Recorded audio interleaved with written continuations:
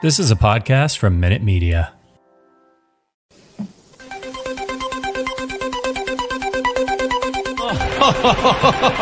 Who would be a Wolves fan, eh? On goes Bull. People might yet win it here for Wolves. Flash in the shot. What a goal!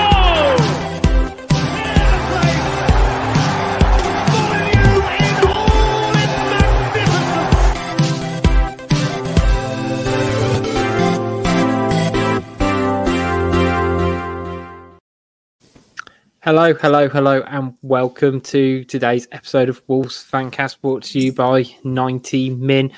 Oh, that was not a way to spend a Friday night, was it, lads?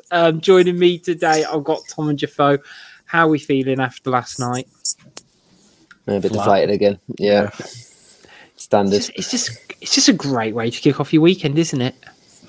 Makes me not want to watch sport. This is the annoying thing. It's a great weekend of sport, and I can't enjoy it now. I know. Bloody Wolves. It took a lot to get going for me today, sports-wise. And, even seeing Man United lose, I couldn't work out whether I was happy about it, because, it's always nice to see United lose, isn't it? Let's be honest. Or just I couldn't get up for it in the same way I could have done if we'd have won last night, or even drew. But hey-ho. Yeah, we're going to talk about Wolves' 1-0 defeat to Newcastle under a Friday night lights. A bit about if the European dreams dead and buried at this point, and a bit about Twitter Corner. So, guys, let's be honest. I don't think a lot of fans were really keen on the game yesterday as a whole, just because it being, sort of said before, a Friday night, it being a big old trek up to Newcastle. Do you think that kind of affected how everyone's sort of mindset going into it at all? I don't know. I think it's more. I think maybe more so the lineup. I think when the lineup was announced, I think it was just disappointment, really, after the sort of high of Villa, and then it just wasn't the same, was it? It just didn't look as good on paper, and ultimately, it proved to be the case. Yeah, I think. But the back sort of five essentially stayed the same. You could have probably argued you wanted to see Aït-Nouri come in again, but that's might be a bit of a discredit to Marcel under previous games, because he's done solid. And a couple of enforced changes, which I think is the thing that really kind of has hindered Wolves yesterday, which was Dendoncker missed out through illness and Podence through injury, which meant Luke Kundal came in and Hwang Hee-chan came in. And I think, we'll go on to it in a bit, let's be honest, but it's just highlighted the squad depth, hasn't it, that in that middle of the park. Jafo, what was your sort of reaction to a lineup? It's just, like we were saying at the start, just deflated and flat, because, I feel kind of bad for Luke Kundal, because he didn't play bad yesterday, but it's like he shouldn't be coming straight into a starting 11 like that. He shouldn't be third, fourth choice in a midfield too. It's just shocking that our squad depth is that weak, that a kid who's never played for Wolves before this season seniorly has now had to come in for two major games from Tottenham and that Newcastle game is as big, really. But yeah, Aït-Nouri, you mentioned, I think he probably should have played. And hindsight's a beautiful thing, but I feel like if you got the attacking fullbacks, you can kind of nullify what Newcastle tried to do with their wingers. Yeah, you can try and force them to try and defend a little bit more than they used to. Whereas Marcel, although he does get forward and put the crosses in, his defensive position's a lot deeper than Aït-Nouri. So I think that's maybe where Bruno should have thought, okay, I can try and pin him back. I can try and put more pressure on. But like I say, hindsight's a beautiful thing with this sort of thing. Yeah, I think, the Kundal one is difficult because no one else can play there. He was fourth man up and Neves is out injured. Dendoncker's unavailable through illness, so he has to sort of play. And I think that deflation we sort of felt as fans very much carried into the game itself. That first half, good God, it was bad for them. So bad. it was the worst. I can't remember a half that bad for ages. I mean, we got to get in the half, like, I don't know, we barely even got out of our half, and it was against Newcastle.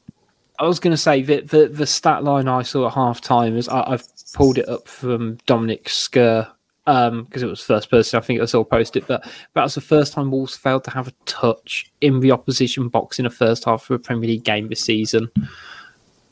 I mean, there's almost no words for how poor that was. It felt like we had a front three, but they were like playing almost as midfielders, if you know what I mean. Like there was just like no kind of drive forward throughout that team in the first half. Yeah, I think a lot of what Fabio Silva did well against Villa, he couldn't do against Newcastle because the way he had to play was he had to play more as a target man. He had to try and hold the ball up, and he don't really have the strength and nous to do that, play that sort of game at the moment. Whereas, say against Villa, they're playing it into the channels for him, and when he was running up against Tyrone Mings in that game, that's where he looks more natural and more comfortable. And I think you start looking at the squad depth again, and Jimenez with these stupid decisions. I think it's hard to knock Fabio. I think he did as good all he could do, really. I think it was just so obvious. It was just the middle. There was just absolutely nothing in the middle. There was nothing. The defenders had the ball at their feet, and they're literally looking up and couldn't find a pass. And I mean, their passing was terrible, granted, but you could tell their reluctance to hit it long because Bruno screamed it about that before. But at the same time, there was literally nothing on in the middle. I think Kunda seemed to be popping up at left back half the time, and it just left Moutinho in the middle against three big players at the end of the day. I mean, that must be the shortest midfield two we've ever put out, isn't it? Yeah. Like 5'7" each. It's mad. And I think I was going to say interesting, shortest, but also I reckon that's the widest age range we've also had as centre midfield pairings. Yeah, I hadn't thought of that. You're probably right. Got to be easy. I was trying. Mark Davis, Paul Ince. I was thinking that. That would be the only other pairing I can think. But because I was sort of hoping, you needed Moutinho to almost just guide Kundal through that, but it felt like we'd got outmatched in that midfield very early on, that we weren't going to get the possession that we needed. We didn't have Dendoncker, who, he had a good game against the Villa. And I think we're all sort of hoping, he can supply a bit more of that again. He's got enough about him that, he's not going to dictate play, but he can at least make himself busy. And I think, we'll talk about Kundal specifically in a bit, but not necessarily quite at this level just yet.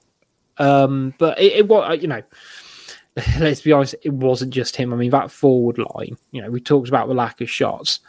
I don't think I've seen a more anonymous front line this season.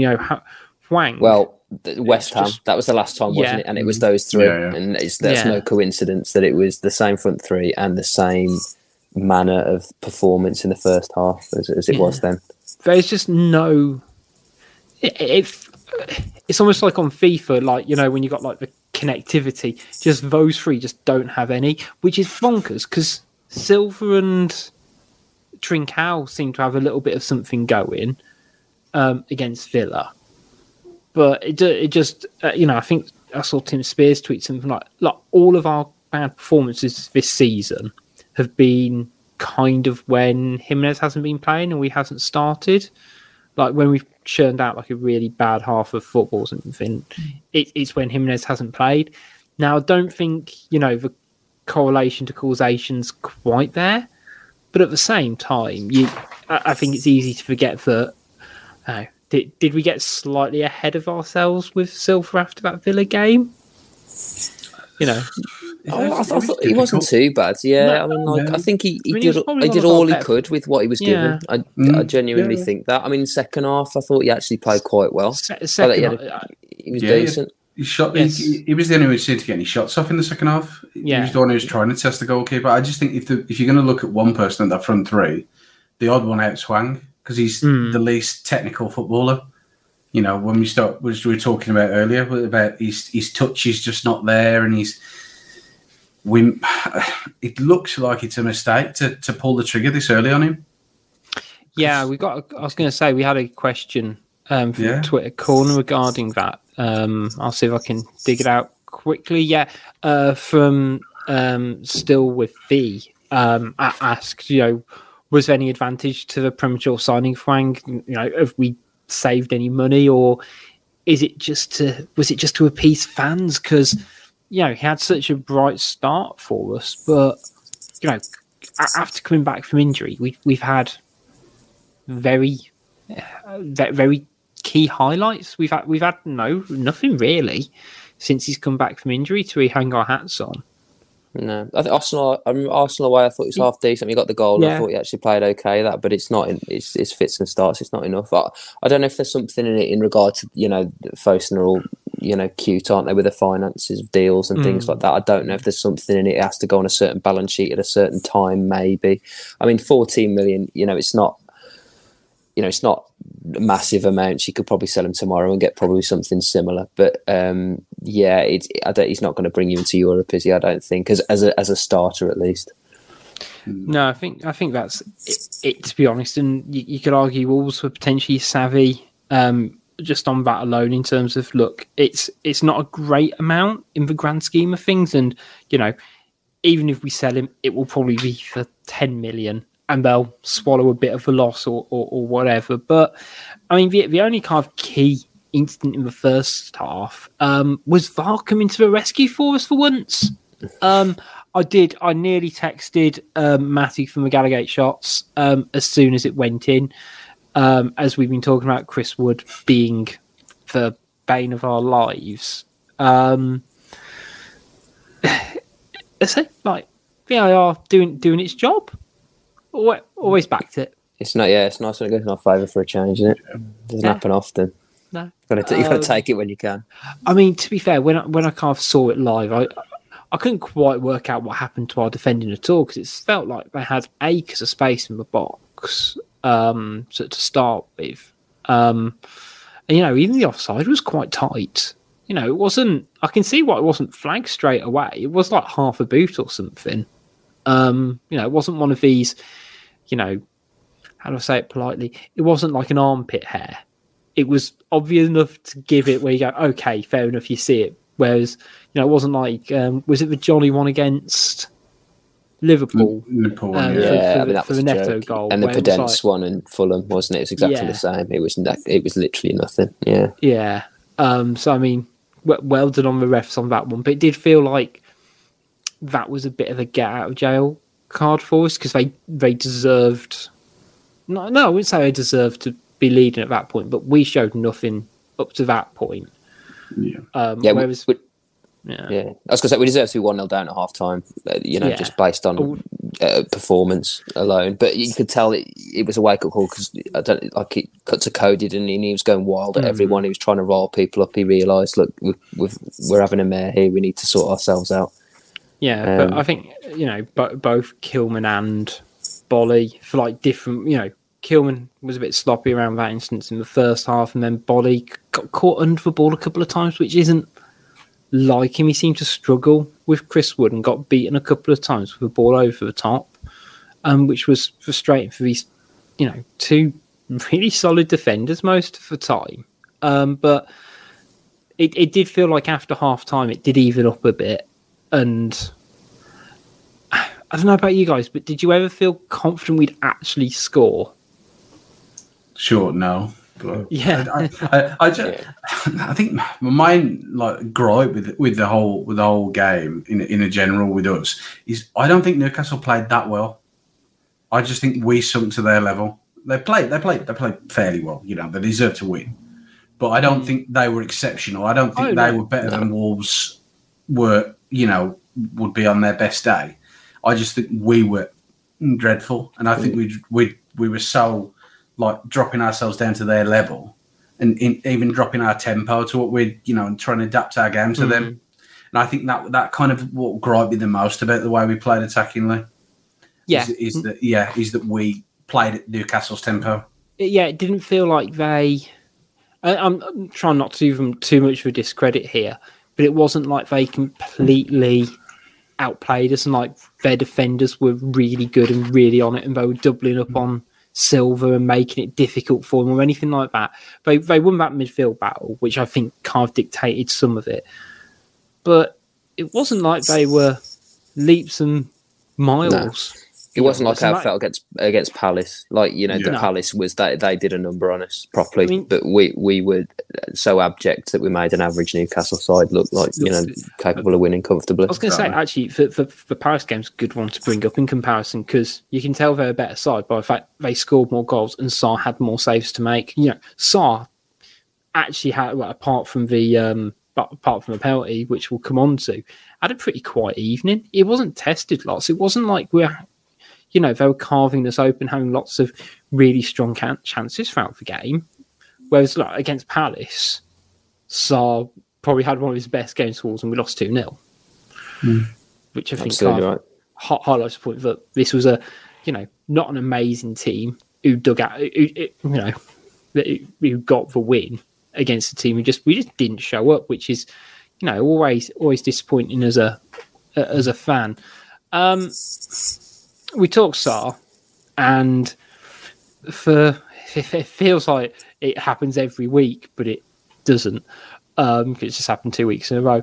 But gave away the penalty. Now, I've got thoughts on this, but I'm keen to sort of hear what you guys think first.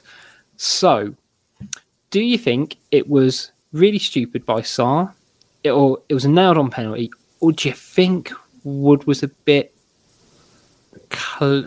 not clever? Nah, fuck it, I can just say it. Do you think he just bought the penalty? Oh yeah. Yeah, I think all three. I think Sarr's been rash. He's been clever, and it was a penalty. I think it was a penalty. In the modern rules, it's a penalty. Yeah, he's dragged his feet, and we see it a lot.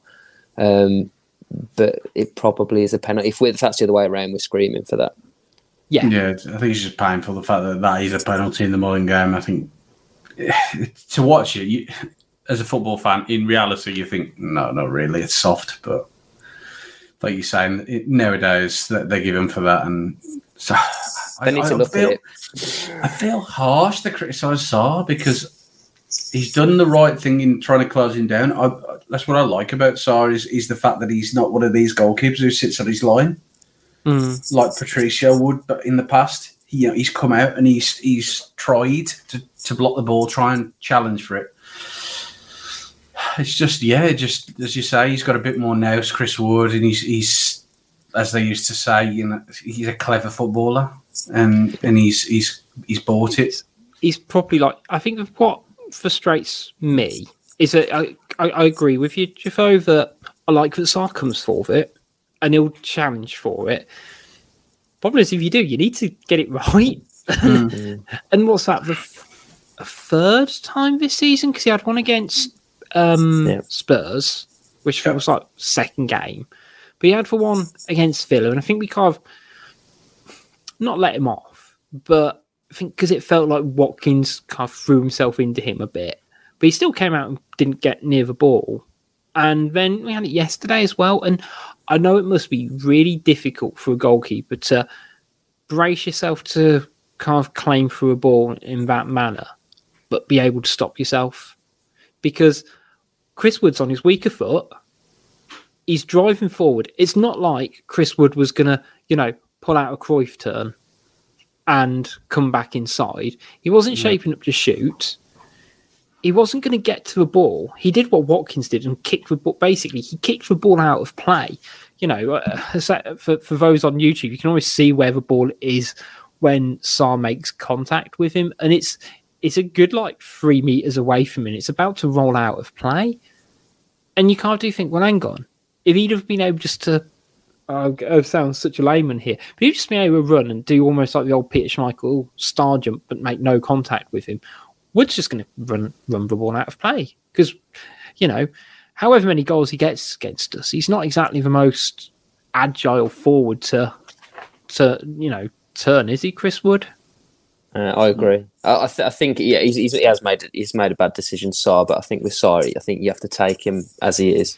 Yeah. Because how many times has he done that and he saved us, countless times. I think as a sweeper keeper, it's the sort of thing you've got to almost accept. But for me, I think there's the biggest issue for me, or bigger issue for me, was that there's about 3 or 4 things before that even gets to that stage. So we were on the attack, one of our rare attacks. I think Marcel cuts the ball back to no one, error 1.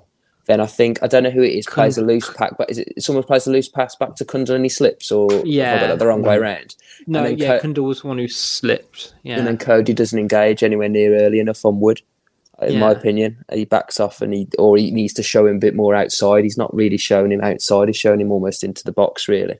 And I know Cody, he hasn't got pace, but neither's Chris Wood. It's not like it was St. Maximan against him. I think he can engage that a lot earlier. I think you're right, because Cody was doing exactly what you asked him to do then against Ollie Watkins, against Villa. There's a couple of times where he was 20 yards ahead of his other defensive pairing, and he challenged Ollie Watkins early, and that's what he didn't do against Wood. And I don't know why, they've changed that. Yeah, because like you said, he should have challenged him earlier. But when he's doing that in previous games, and like he said, like the last game, he's like, why is he not doing it now? Yeah. I don't know. It's really strange how it seems like I'm sure it feels like we have this probably same conversation every time we play Chris Wood. We just back off and we don't say press him close. We don't get physical to him. And yeah, you're right. Like the transition, I think for their goal, it was like two long passes, and just cut our team apart. And the slip's unfortunate by Kundal. The defending is one of those where it didn't feel like it was calamitous, but it just wasn't good. Like it wasn't like really, pull your hair out bad, which we've seen from Wolves in years gone by. But at the same time, you just gotta go, oh well. It's like you say, like literally every phase of positions could have done and should have done better. Yeah, and even after the goal, I never had confidence that we'd bring it back. Someone's made a great point on the YouTube comments. Vinyl Revival, great name. About the subs for it. I think we made those subs in the 80th minute or something silly, and well after the goal, but the goal was in the 72nd minute. So to actually try and impact and change the game, and Neto looked quite lively when he came on. I thought he looked quite bright, as you sort of expect from him. Did Lars say that he only had 20 minutes in him? Yeah, I read that. I think he said. I don't think Neto's fit enough to start. No. I think that's becoming more apparent, isn't it? Yeah, but I think if you're playing that bad, because we were playing bad, okay, we start the second half a bit better, but a change has got to happen, and that next season it's going to happen a lot because you get 5 subs, so other managers are going to be a lot more reactive than that. And you can be reactive with 1 sub. I mean, what he did, he narrowed everything up, didn't he? In the second half, he just made the team. He brought the team in, so it sort of almost tried to negate the obviously dominance that they had in the midfield, just by bringing everyone inwards. But okay, it was a tactical tweak, but it needed personnel as well. I was screaming for Neto to come on. I mean, granted, I didn't know he only had 20 minutes, but just any change, just something different. Yeah, that's annoyingly, it's not. I don't bring him up every podcast, but that's an Adama game. At least just something, just an X factor, just something a bit different where you can just change something. Yeah, and I think you're saying about bringing it narrow. I think that actually probably hurt us offensively. I think you're right. Defensively, I think it tightened everything up and gave us more chance in the midfield. But then you bring the forwards inside, and you've got Hwang and Trincao coming narrow. And that's where we've seen in previous games when we've played bad, is because we've had Pedence and Trincao, or Hwang and Trincao, coming in too narrow, and they've not been able to get shots off because all they're going into is crowds of players.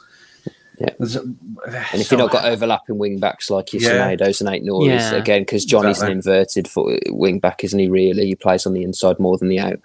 And Marcel, we know, isn't anywhere near as offensive as Ait-Nouri. So I think again it's just personnel, but it's hard to criticise Bruno. He's what was he going to do with that 11? He didn't have any other 11 to play, really, did he? Maybe we can argue about Marcel and Aït-Nouri, but the rest of the team had to pick itself because of the situation that he was in. Yeah, so we mentioned Neto. So if he's only got 20 minutes in him, we can't have to start Hwang.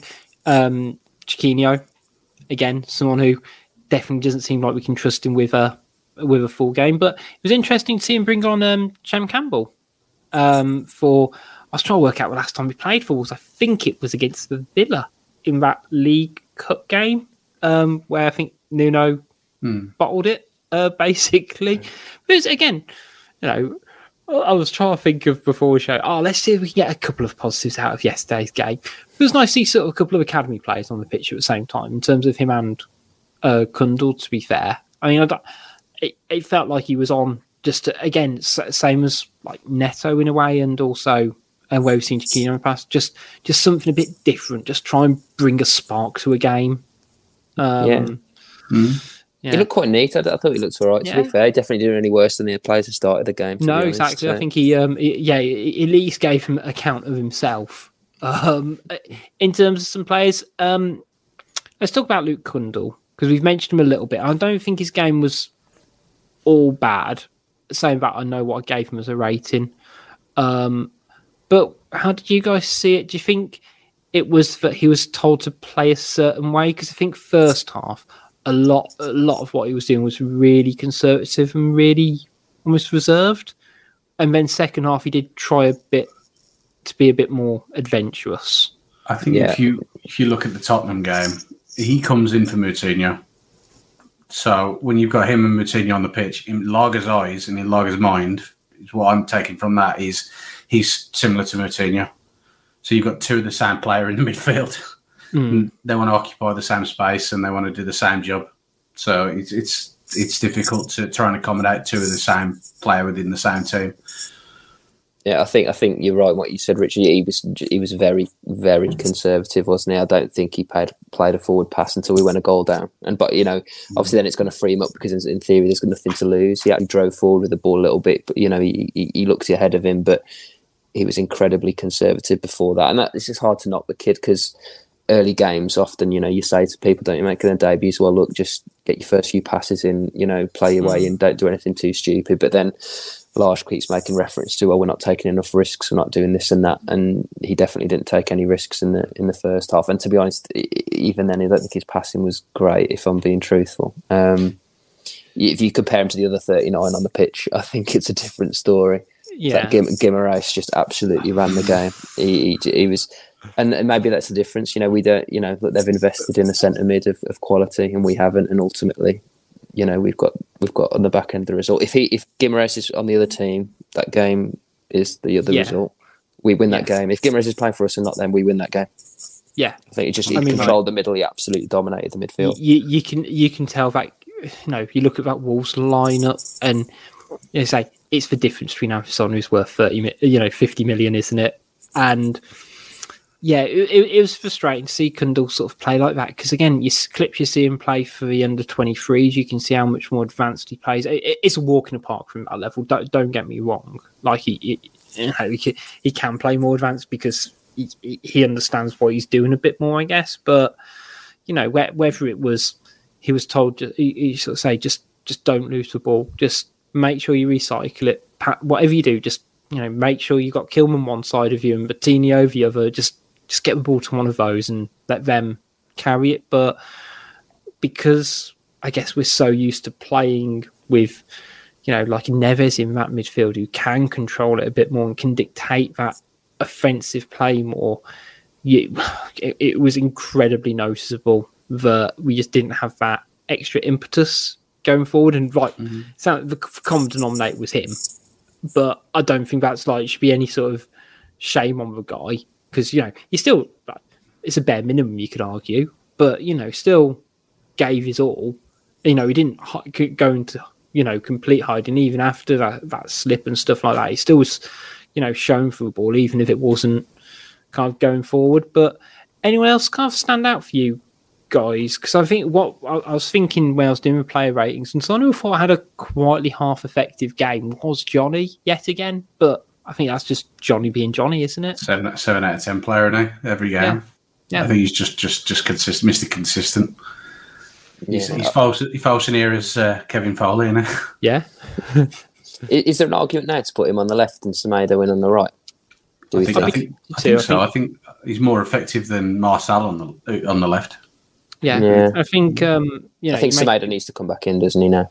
Yeah, I mean, like Johnny and Semedo, they bring you different qualities. Like Semedo is great on the outside.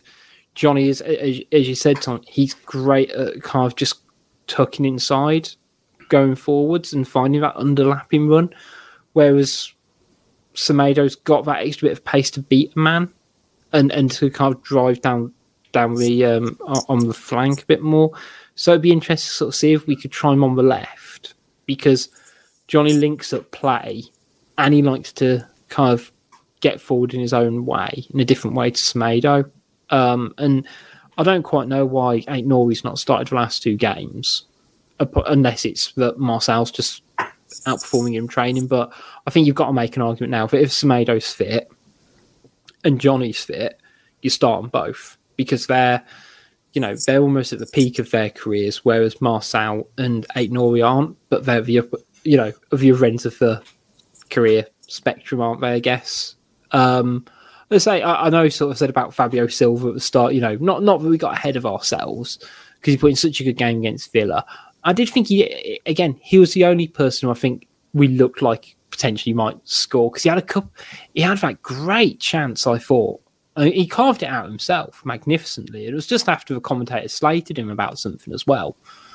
But again, a decent enough showing.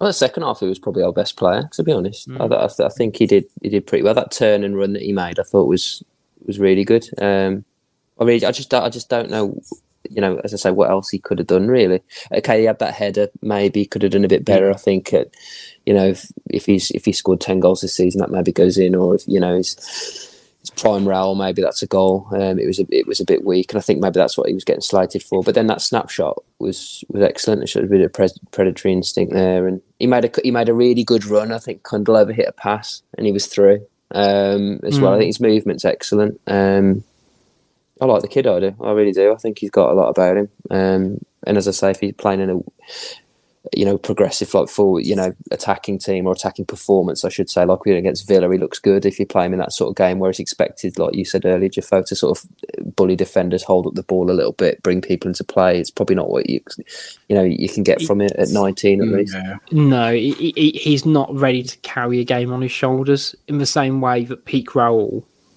We'd be able to rely on him 2-3 years ago. If we had Jimenez starting, we'd have probably drawn that game 1-1. In the same way you said, they had a £50 million centre midfielder, we'd have had a £30 million striker who, Jimenez was great at just seeing us through one of those games. He might have scored that header, or he might have, taken, because that turn and shots trademark Jimenez, isn't it? Back in the day. Yeah. So it was. I thought he was the only one who kind of gave a decent and attacking account of themselves. Just Craven, he gets that goal now. In terms of what Bruno was saying, to be honest, I think it's pretty much on the money, isn't it? Frustrated evening, particularly the first half. If you're telling me I watched it. Weren't getting forward. We needed to be more aggressive. Second half, we did better in being more dynamic, but we missed a big chance to win today, which I thought was an interesting phrase, because I'll be honest, I don't think we ever did enough to win that game. We barely did enough to have drawn. If we'd have drawn that 1-1, the form book suggests against Newcastle, I'd have felt a bit like we'd have robbed them of a couple of points there if we'd have actually got a last-minute draw. Yeah, I agree. I think what he means big opportunity missed, it was like an opportunity to close the gap, or opportunity where we could have collected three. I wouldn't say 3 points, a comfortable 3 points, but you got a better chance of beating Newcastle than you have City or Liverpool, someone like that. I think he meant it in that sort of reference, really. Certainly puts the pressure on the teams who played today as well. Well, I was going to say we'll take a short break in a minute, guys, and we'll talk about that, because a couple of results have gone our way. And my segment that I'd had planned last night has now all of a sudden changed because of it. I shouldn't get upset by that, should I? To be honest, oh man, you lost. But yeah, overall, who are we giving man of the match to? I'll get Johnny for me. Fabio, maybe. I wouldn't put anyone above a 6, to be honest. But maybe Fabio, just for work rate and endurance. Yeah, I think on my Forza Football ratings, just for reference, I think I gave both of those a 6.5. So I probably need to split the vote, don't I? Now, I'll give it to Fabio just because he was the only one who looked like we might potentially score. Although Johnny, I think, was the only person like the first half and for a significant portion of the second half who'd had some shots. Like, there was a couple of like proper long ranges where it was like, just because you scored 2 games in a row doesn't mean you're still not a wing back. You know, sometimes you need to stay in your lane in life. What I would say is what I did. I had to look this up because at the time I mentioned it to. I was watching it with my dad. We had on the pitch, bear in mind we're 1-0 down to Newcastle, desperate for a goal. We had 8 league goals between us on that 11 that finished. Fantastic. And 6 of those were from defenders. So I mean, we were never gonna score. Yeah. Cody 3, Johnny 2, Kilman 1, Martinho 2, and there was no other goals in that team. And what are we game 32? Yeah. I mean, that says it all, doesn't it? I mean, they're spreading the goals about, and then it's you say we didn't even look threatening from set pieces, so it was a recipe for disaster. Right, we're going to talk about some of the games that have happened today and where we are in the league after a short break. Catch you in a second, guys.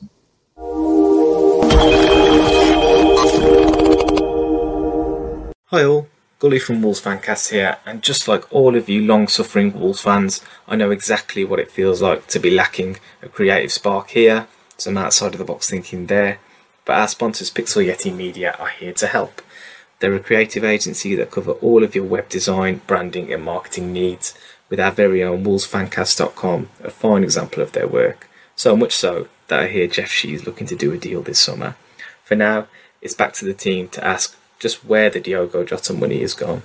We may have just had our answer.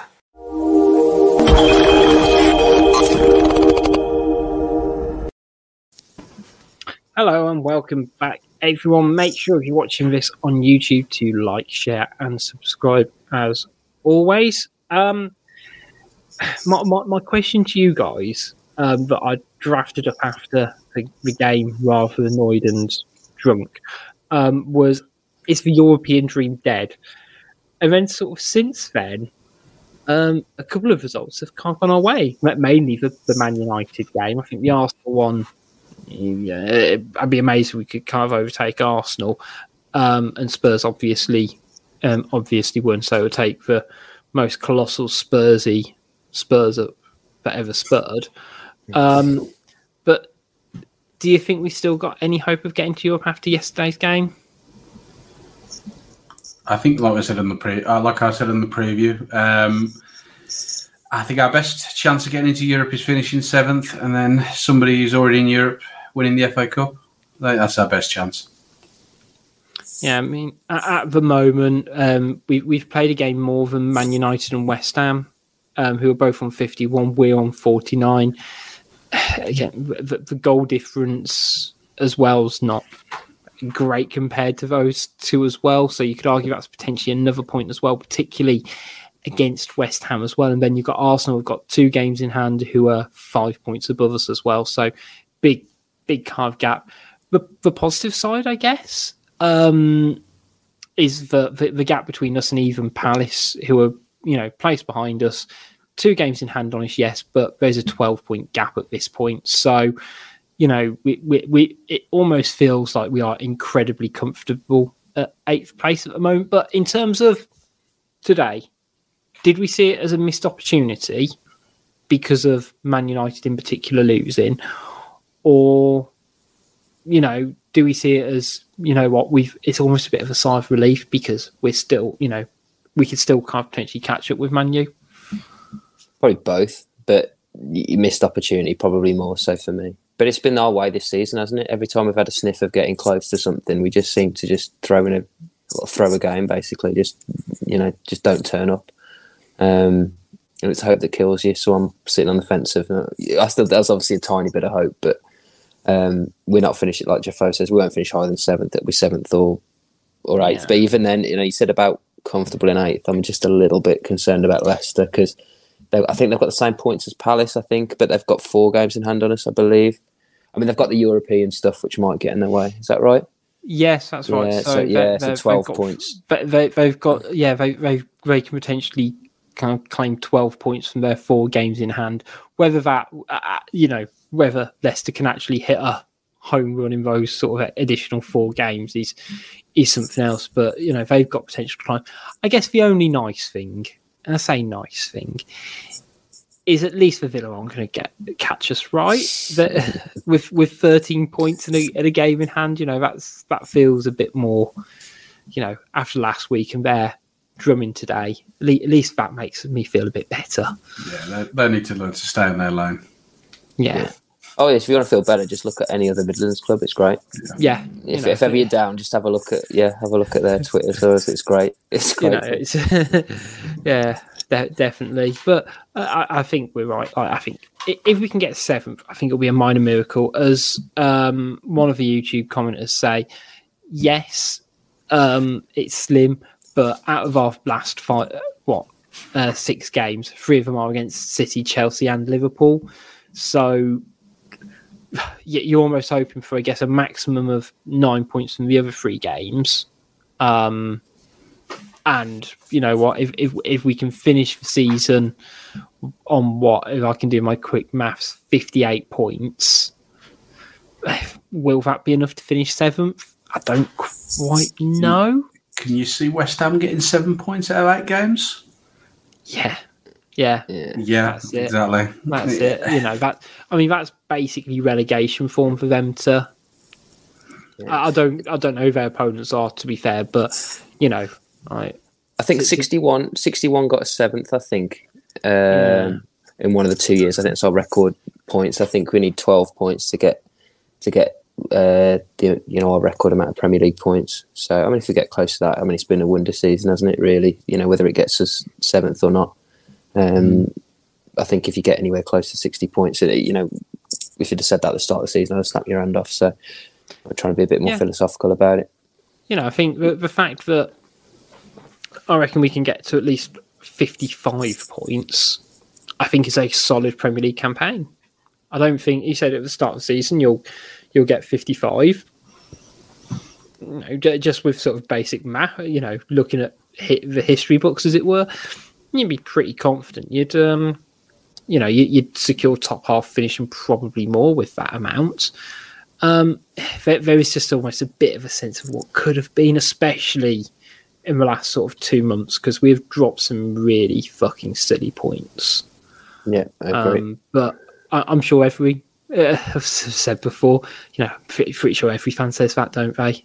But it feels classic Wolves, doesn't it? That we've had this opportunity, we've had the chances to kind of claw it back, and I think particularly like the no-show against West Ham. I know we're lagged, and the back-to-backs essentially to Arsenal as well. But yeah, fingers crossed we can somehow finish 7th. And so as you sort of said, Man U have a hilarious collapse, or West Ham kind of buckle under the weight of Europe as well. But right, we're going to do some questions from Twitter Corner, because some of them are actually quite fun and it might cheer us up. So Koza asks, the A1 motorway was the most boring part of the journey till I watched the game. 1 in the morning driving back down the same road with only Monster and nicotine for stimulation. What do you use to stay awake on those long away drives? Heavy metal. Yeah. Just really heavy music. I'm a big fan of Mint Imperials for a long drive. I'm not away days, yeah, okay, fair, but like just in general, because I end up having to go down to South Wales quite a bit because the in-laws live there. So usually something like, I would say Our Fantastic Show as well. But I feel like it'd be egotistical of us listening to shows that I've been on. if I mentioned that publicly, I should probably do a shout out because Stu was supposed to be on today, but isn't. You could also, if you wanted something to entertain yourselves on long drives, you could also listen to a cage fighting podcast. So there's your plug for this week, guys, as well. How much has he paid you for that? Nothing, but hopefully I'll ask him for a beer. Yes. And hopefully he won't pour it over me like he did with Gully last time we went out. Right, next up is actually from Stu.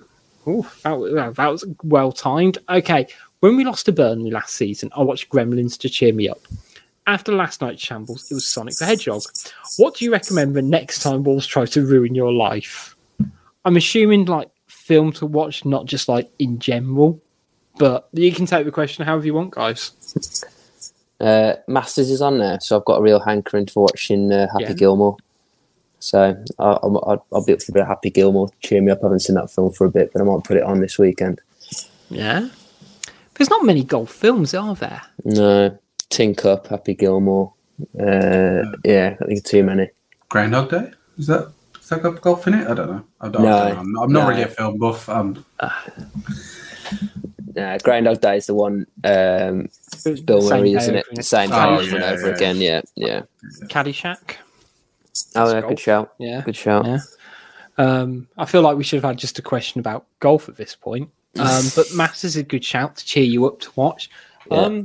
I'm watching Homeland at the moment. I don't know whether I'd call it a light watch. Trying to think of something to watch, like maybe something like Mike Bassett, England manager, because I feel like that would like appropriately kind of get me back to like loving football again as well. So like it has the combination of being like a fun film, but also it's about football as well. So maybe that. Yeah. Those Cody Neto videos are quite good to watch. I've done a load of them now. That always cheers me up a bit. Yeah, they're good value though as well. Yeah, did you watch the Water Cup Championship? Yeah, that was good. Yeah, now, So something I wanted to highlight in this was Hwanky Chan's nickname is just Channy, and I just feel like they could be a little bit more original. I don't know as to what, but I always find it interesting where like players' nicknames, because actually it does like turn out it would be like the same as me.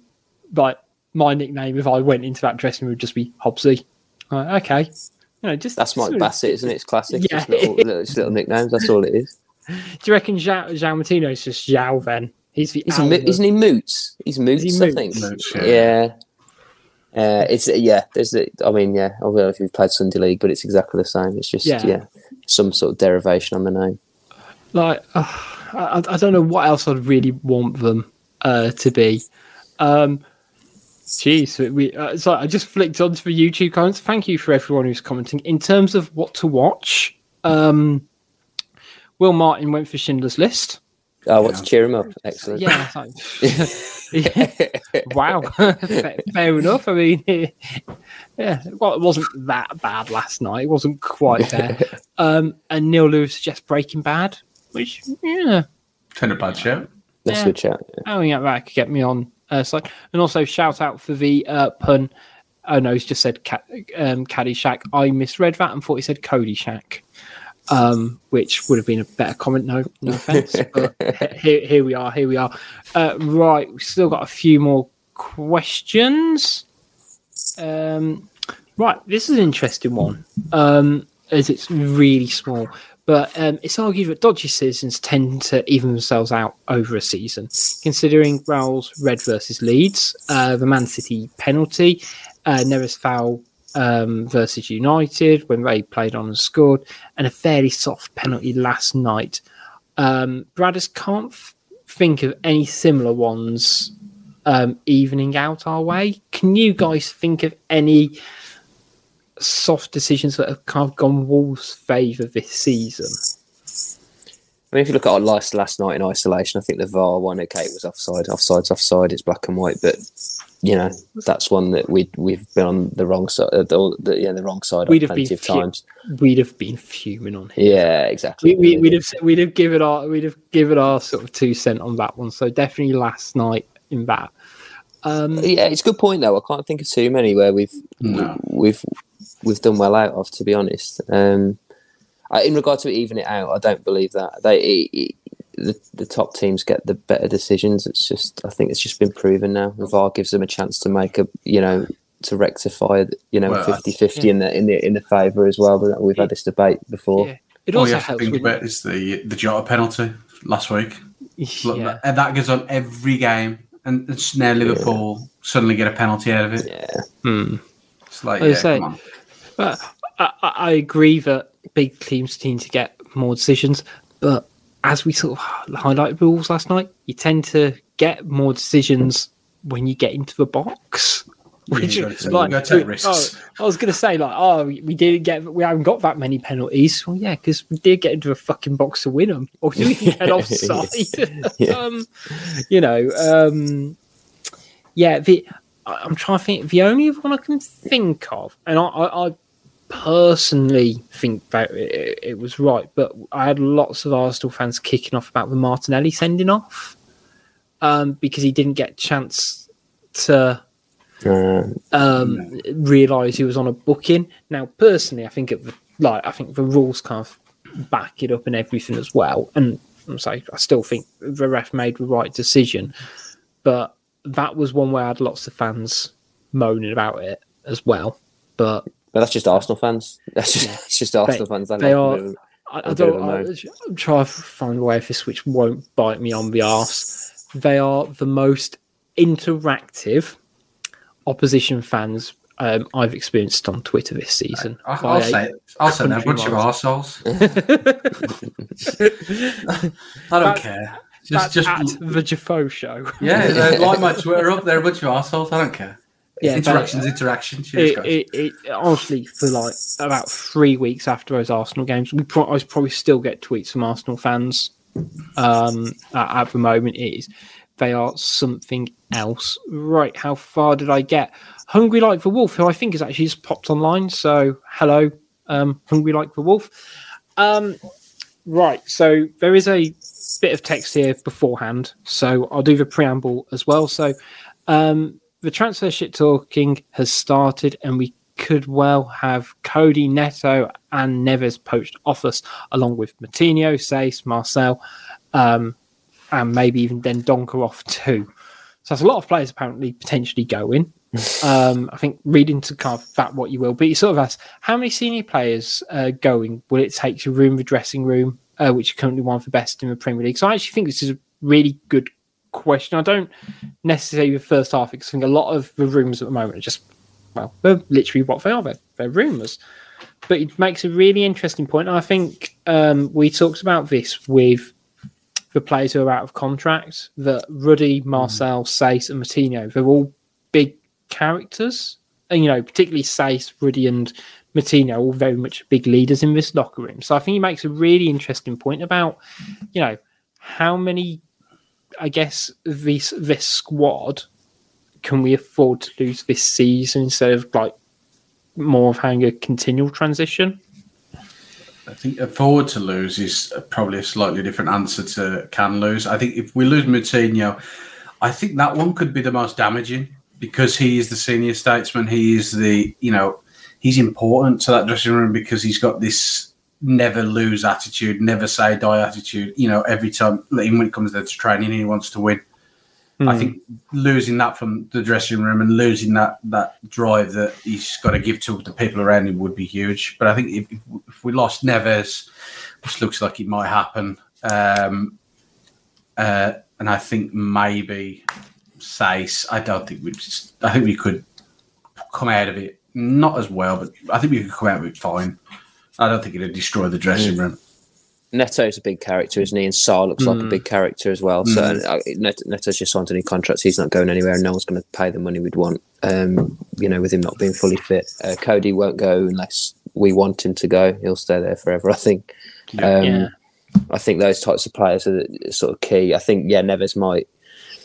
Yeah, if you lose Neves and Moutinho, I think that is quite a big hole to fill. And Sace, obviously, quite popular. But whether that'll be in the thinking, whether to give John Ruddy a new deal or not, I don't know. Because as we know, he's good around the dressing room. But it is a big part of it. He makes a good point. I think we've all seen what bad dressing rooms are like. In the Premier League when you haven't got one. So Well, yeah, I think he's as like Wolves, he said on YouTube comments. The point was that Man United's shit form's been accredited to their dressing room being poor and competitive compared to the winning years, which I get. I get that I'll seem to, it seems a lot more cohesive, and let's say like everyone seems to be pointing in the same direction.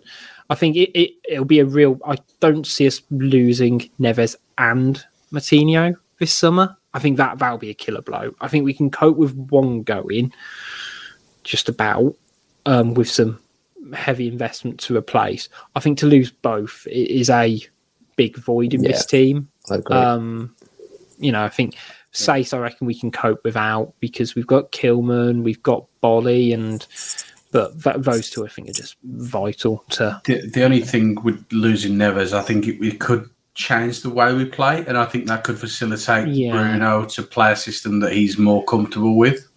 So if Neves was replaced with Palhinha, then we could probably look at getting a 10. And the one the guy who has actually been on my mind for the past few weeks is Eriksen, and I know he's getting on, but I'd love to see him play for Wolves. The whole story around him coming back and starting to play football and score goals again is just fantastic. Yeah, the thing is, we need one. We already need an extra midfielder. So if you're losing Neves and Moutinho, that money you're getting from Neves, if you want to replace him with any form of quality, is pretty much going on 3 midfielders. Yeah, and then you're almost back to where you started. I think you've jumped ahead on a question, to be fair, which is from Rob Cartwright, which is very well timed on, which is where do you invest 100 million from Neves? And bluntly, it's on multiple midfielders, isn't it? If you did go for 100 million, we need at least 2 more anyway. Yeah, I don't think we'll get 100 million, to be honest. No. I think if we were to get something, it'll be sort of 60 maybe, if we're lucky. But this is it. If you want a quality midfielder now, you've got to pay for. I mean, look at Guimaraes yesterday. I mean, yes, he was. Maybe you could afford to go a bit cheaper than that, but 60 million to get you 2 quality, really good midfielders. Another one I'd probably look at is Tchouameni at Monaco. I think if we could get him 20 million, I think he'd be a good sign. Yeah, he's decent. Yeah, I think there's a few teams sniffing around him, aren't they? I think by the looks of it. Yeah. I think it's. I'm almost anxious for that first big player we have to replace with money. I know Jota went for a healthy sum, but it wasn't light years above what we were currently spending. What do you go for? 45 in total. Yeah.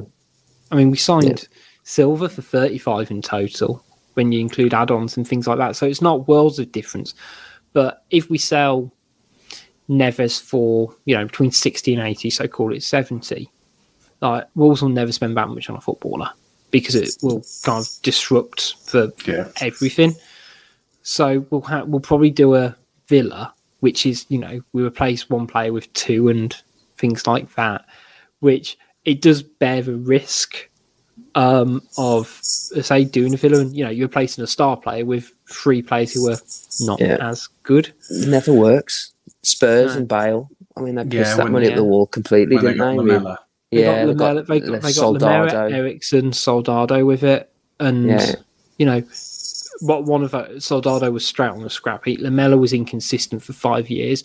Eriksen was the only one they got a tune out off for a bit. Yeah. Leicester are quite good at doing it. Leicester often, they've had quite a few big sells and they managed to reinvest it pretty well. Actually, they're maybe one of the exceptions. They're quietly good, to be fair. And I'd be interested to see if Wolves are technically doing it as well. But they buy them almost 6 months before they sell them, which is what they did with the centre half whose name I completely blanked on. Fofana. They did it with Fofana, I think. Yeah, and they also did it with Soyuncu, maybe. Soyuncu. They bought him for January before they sold Maguire, and he barely played. And then, been in the club for 6 months, which I think kind of helped that transition through. So it'd be interesting to sort of see how Wolves do manage it when the time does eventually come. Hopefully, it's not for the foreseeable future, but let's end it on a lovely positive one. Arguably Wolves' worst performance of the season versus Newcastle. Do you agree? Been a few contenders this season, so end on a bum note. But what was Wolves' worst performance this season, and was it last night? No, Crystal Palace. I think for me, The away game on the second. Take your pick. so, the home I was going game. to say. The home game. Yeah, that hurt me a lot. That game. Pretty hard to argue with the Palace one either game. I'm trying to think. Brentford wasn't great either, but at least Palace were you could see why we lost to Palace, whereas last night they didn't have much about them really. I mean, Maximin was terrible. That Guimaraes and Shelby played quite well, but that was it. Like Palace, they had a lot of they had Zaha, Elise, they had quite Gallagher. They had quality players all over who really played a good game. Whereas last night, I think it was a case of us just playing so bad that it made Newcastle didn't have to get a second gear to win, which is depressing, really. Yeah. I was sort of thinking of mine. The second game against Crystal Palace, just because we made exactly the same mistakes we did in the first game, and it was just like the first game against Brentford was crap, but we learned the second time, showed that now that we needed to, and then against Palace, we'll go 3-4-3, we'll get outnumbered in midfield and just got run over. The other one I was thinking of was West Ham away.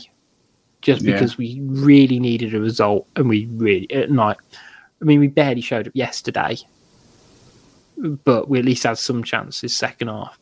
West Ham, we were just I know they were shagged from the Thursday night game against Arsenal, but that was crap. There's a lot of similarities from last night in the West Ham game for me. It was very similar.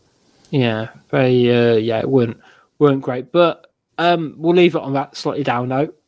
Sorry, guys, but we'll be back. I don't quite know when, because we now don't have a game over Easter, so I'm hoping we'll bring together a couple of specials in the next couple of weeks. If not, we'll be back to preview the Burnley game middle of the week after next as well. So hopefully we'll give you something to pass away the lonely evenings. But until then, make sure you keep up to date with all things Wolves Fancast at Wolves Fancast on Twitter, Facebook, and Instagram. Make sure you check out some of our YouTube content as well. It's not just our podcast going on there. We've also got Goodie's tactical analysis as well for your more in-depth breakdowns of the games. And also shout-outs to our sponsors, Pixel Yeti Media. And, of course, we are brought to you by the 90 Min Football Network. So, until next time, it's goodbye from Jafo. Goodbye. It's goodbye from Tom. Bye, Wolves fans. And it's goodbye from me. See you next time.